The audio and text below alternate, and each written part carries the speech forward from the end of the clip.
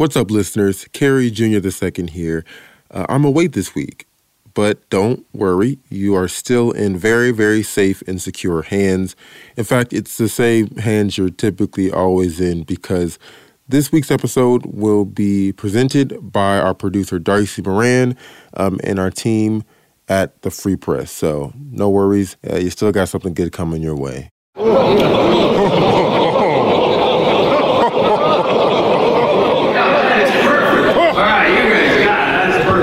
Listening to the sound of Michigan's own Santa School. Hey, Santa, I pretend was a Santa School? What the heck is Santa School? Each year in October, hundreds of Santas and Mrs. Clauses gather in their best red outfits at the Charles W. Howard Santa Claus School in Midland, Michigan. They're there to prep and learn best practices for holiday season visits to malls, hospitals, and the like. Red-nosed reindeer had a very shiny nose. And this year, they were back in full force for the first time since the beginning of the COVID-19 pandemic. The first thing I noticed was all of these license plates that were personalized, and some of them had Santa on them. One said Kringle. They have multimedia photo editor Kelly Jordan got to tag along. So the smile popped onto my face as soon as I pulled into the parking lot, and then it just got better. By the time I made it into the auditorium where the class was, it just hit me. This is probably the greatest assignment I will have in my lifetime. I'm so glad we had this opportunity to share with you. Oh, Merry Christmas to each and every one of you. I'm Darcy Moran, filling in for Kerry Jr. II, and this is On the Line.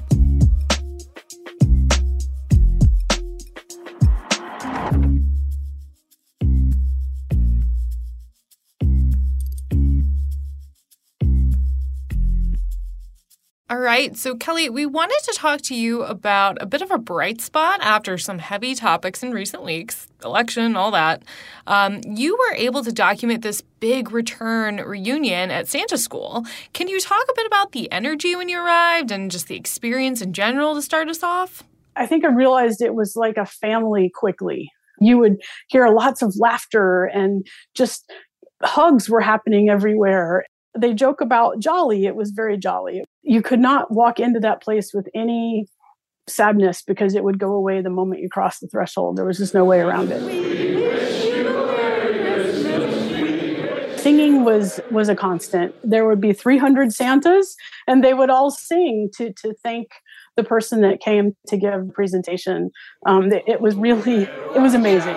You better not cry. You better not. You know, a person came and taught them sign language and taught them enough ASL to kind of get through a Santa visit, and then also taught them how to sing some through ASL. And you talk about that it's not just the classes, it's all those conversations, but this is actually a pretty jam-packed 3 days of classes. And see, I want to talk about those, but also super briefly the history of this school, because it's a pretty phenomenal thing that it exists. I believe it's been 85 years, correct, this year? Yes, this was their 85th year. The school was founded in 1937. It actually came from New York. It was Charles W. Howard, and then it migrated to Michigan when Tom and Holly Valent got it, and they moved it to Midland. Tom was a student there, and then he ultimately came to run the school. Okay, and what are the classes that are happening throughout the day? The first day was a lot of lecture concentrated on the spirits of Santa Claus and the expectations of Santa Claus. There was a lot of interactive question and answer time where they'd have the opportunity to share with others how to answer certain questions, like that inevitable, how in the world do you deliver all the toys in one night question? If you have to leave for some reason, you got to tell them you got to go feed the reindeer. Don't tell them you got to go to the bathroom. There was also a talk about how to handle it when there's the baby crying. Then there were classes on, like your suit. You might think, oh, that's still good. I hung it up last night. And it might be, but everybody's body leaks different. What to expect to pay for the suit. How do you stay cool? And one gentleman shared a story about a guy who took an old a CPAP machine and rerouted the hose so that it blew cool air up the back of his suit. And they wrapped it in a present so that, it could remain there on stage with him. They had exercise classes. 1, 2, 3, touch. 1, 2, 3. How to handle being seated for a long period of time, some different stretches and different things you can do to stay fresh. They had a class on how to ho, ho, ho, to use it as a jolly ho, ho, ho laugh versus a scary, and maybe intimidating ho, ho, ho. They got an opportunity to make toys, learn how to drive a sleigh. Dasher, I'm Dancer, I'm Prancer and Vixen! not Comet and Cupid, I'm Donner and Blitzen. They got to meet one of the real reindeer, Blitzen, that the Valents have. Tom and Holly went through what a typical Santa and Mrs. Claus visit would be like. So they brought in a local kindergarten class. Have you been good, kindergarten? Yeah! Raise your hands and Santa knows! There was class on nutrition. There's just so many little nuanced things that you might not even think about, but in the grand scheme of the 3 days, were pretty informative for all of the students. I saw some of these beautiful images, and anyone who's interested in Santa School and what we're talking about here needs to go online and look at Kelly Jordan's photos that are just really so lighthearted and lovely for this season. But there's this one photo that stands out, Elizabeth IV of Canton. I believe it was during their visit to Bronner's, and she's near the ground. She's got this really cute rainbow unicorn skirt on, and she's looking up with eyes of wonderment. But it's 3 Santas, and you're talking about this kindergarten class coming in, and I kept thinking, is this confusing for the kids who have been told, they've been sold on one Santa, and now there's a bunch? Did that come up at all? The discussion is that Santa has cousins. So there were over 300 Santa cousins visiting Bronner's that day. Bronner's Christmas Wonderland is, of course, the retail store in Frankenmuth that touts being the world's largest Christmas store. They had the opportunity to interact, and the town of Midland and the people in Frankenmuth get very excited about this. That is so funny. The cousins. All right. So Santa has a big family. It's a big family. Absolutely. It's a very big, loving, supportive family. And so I want to get into some of the people you spoke with. Is there someone's story that sticks out to you particularly about, why they got into Santa? Because it's a particular niche thing, right? A few that I spoke to, their fathers were Santa as well. Well, one person in particular I met was Santa Mel. She's Melissa Rickards. She's from Little Rock, Arkansas. And she actually has been a Santa for over 20 years, but this is her first time attending the school. What led me down the path to be Santa? That's one of my favorite questions because I did not break into being a Santa to shatter a glass ceiling as a woman. Her father was in the Masons, and they are very big in providing Christmas to local children at the holidays, and they brought in a Santa. And sadly, he had suffered a medical situation right before he was supposed to go in. Her dad asked her, did she think she could do it? So I took this $18 Woolworth suit. You could see through the felt. It was that old and that worn in. And I put it on with the beard with the old plastic eyeglass hooks that went over your ears. And I got in there and I had more fun than the kids. And seeing those faces of those children light up was absolutely, absolutely amazing. And just the joy on her face as she was talking about that feeling on how she changed. What really sealed the journey, and I'm going to try not to tear up, as I was leaving, there was a child that was sponsored from another company, another country, that was worried that Santa would never find him. This little kid who was being treated for some kind of spinal paralysis deficit grabbed onto my leg, crying and said, "Thank you, Santa, for finding me. Thank you for finding me." And he gave me the biggest hug. Every broken piece of me up to that point in my life was put back together with Christmas magic. And I've been hooked ever since. Her love for being Santa and giving back to the kids is as strong as anyone else's in that school. Can anyone be Santa? To a degree, yes. As long as you have that heart and that spirit and that wonderment. If not, you're just a dude in a suit. After the break, a Santa mentor, some truly tough questions from kids, and maybe a bit of holiday wisdom to take with you.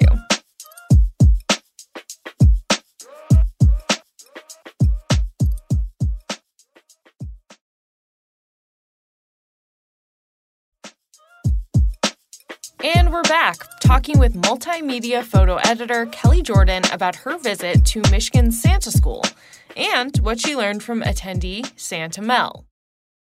And what did she have to say about, why to do it or her favorite part of it? I think the love and the camaraderie. One of the Santas, Santa Michael, who is also Michael Rowe, he is in the Michigan Santas Association. He's the president. As I got closer to retirement, I'm going, what do I love about being an educator? It was being able to see the awe and the wonder. And I just realized that the things that I did on a very small scale as Santa, on the weekends, I could really do this all the time. He's kind of taken her under his wing. I had gone to visit with them after a long day of class because he was going to help a couple of Santas learn how to do things with their beards. I'm just going to take some, and you're going to need to take more because your mustache isn't used to this. Yes. All right, so I'm just going to apply it, grab it, and I'm going to work it, right? And then I like to flatten it a little bit. To help bring out the curl in the mustache and to make the beard softer and kind of some beard maintenance type tips for new Santas. They'll use this type of stuff to get that real heavy, moldy, wild, crazy curls and but for me, it's perfect.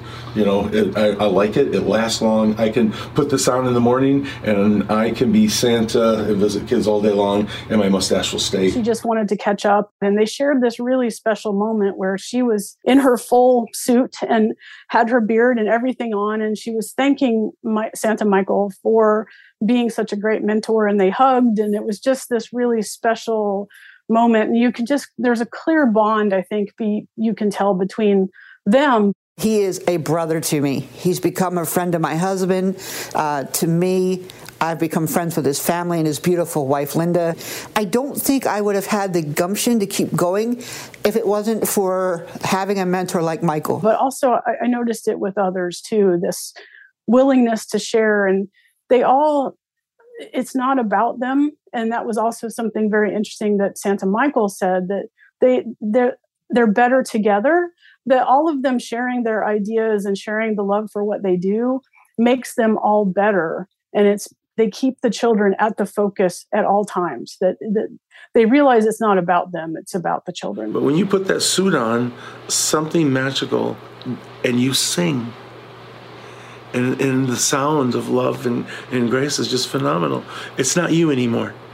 It's something greater and bigger than yourself. Santa Ben, who is also relatively new in his journey, we talked on the bus on the way to Frankenmuth and to Bronner's. And the thing that stood out to me was just him talking about how it helped to focus him. I don't know that I really thought about it, that there would be this part of you that maybe had some apprehension about your ability to do this and to portray the spirit of Santa, and I think he got a lot of confidence from this experience. It is such an interesting thing that I feel like I wouldn't normally think about. We all have to build skills in certain areas, or if we're passionate about something, but you don't have anyone else passionate about it or to talk to about it, how do you grow? It is interesting, and I think Santa Nathan, the Santa that came to get the help with the beard, I think he nailed it too, because he said that we are what holds us back. That our fear and our vulnerabilities and the things that we think we can't do very as well is what actually holds us back. But Michael expanded on that by saying, here I am, this flawed human, but when I have that suit on, I'm Santa Claus. And I think there's something very special about how it fits into the idea of the spirit and unselfishness of the person they're portraying. Yeah, and something I think in what you said there is something that we can all kind of take on a little bit, right? There's something that I think everyone in any walk of life or any religion, you can kind of understand being in that moment.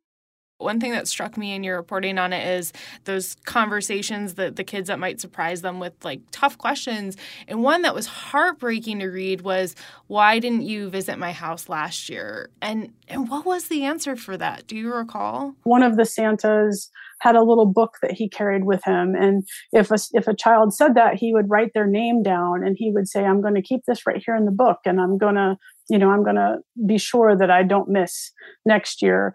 Or they would blame it on the elves. It was a way to kind of handle helping the child not feel singled out or feel like they were ignored. Yeah, and that's where you can, I guess, really kind of understand the importance of having some conversations, right, to prepare for something like that. On the lighter side of the same coin of talking about questions from these kids, I had wanted to ask you about this video you had, a little boy saying that he had cameras up looking for Santa.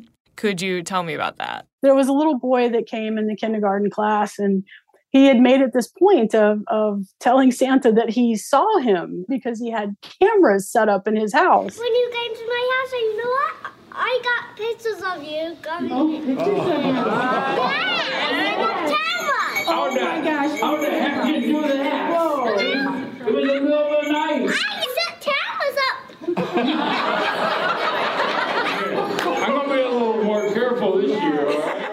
What I love about that story is that I know that at some point his parents went to this elaborate process to make sure that their child believed in Santa. And I just hearing him tell that story and be so passionate about it just kind of put the icing on the cake for why they were all there. They were all there because of this child belief, this idea of the spirit of this wonderful guy that comes and brings toys and does all these things. But I think that child kind of summed up why they were all there. Kelly, have you ever been Santa? I should have clarified. It could be a conflict of interest at the top of this conversation. Have you been a Santa? Will you be a Santa? I have not ever been a Santa, nor do I see myself of ever being one. But I will say that I have always been somebody that believed in the spirit of Santa Claus. And I think in our world, we get rather callous to things. And as we get older, and that's something else that's really interesting. They said that it doesn't matter, whether you're 50 or you're 30 or you're 5 or 100, you see Santa and this childlike inside of you, this childlike spirit comes out. What are some major takeaways from the experience that you want people to know about? It just made me pause and realize there are some amazing people out there that really do want to just spread joy. I think we all should take heed in some of what they said and do that for ourselves. Kelly Jordan, thank you so much for joining us today, and for what you do.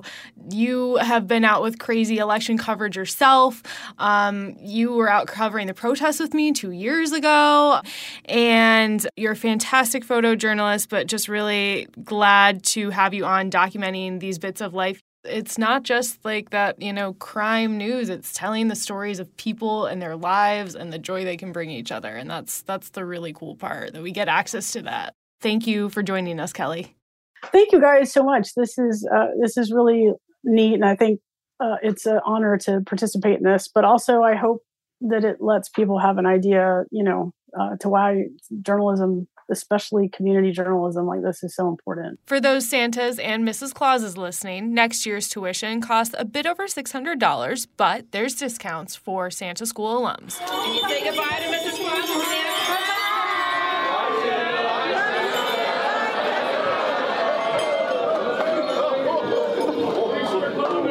Thanks for being real good. We'll see you Christmas Eve, and don't forget the cookies, all right? We wish you a Merry Christmas. We wish you a Merry Christmas. We wish you a Merry Christmas and a Happy New Year.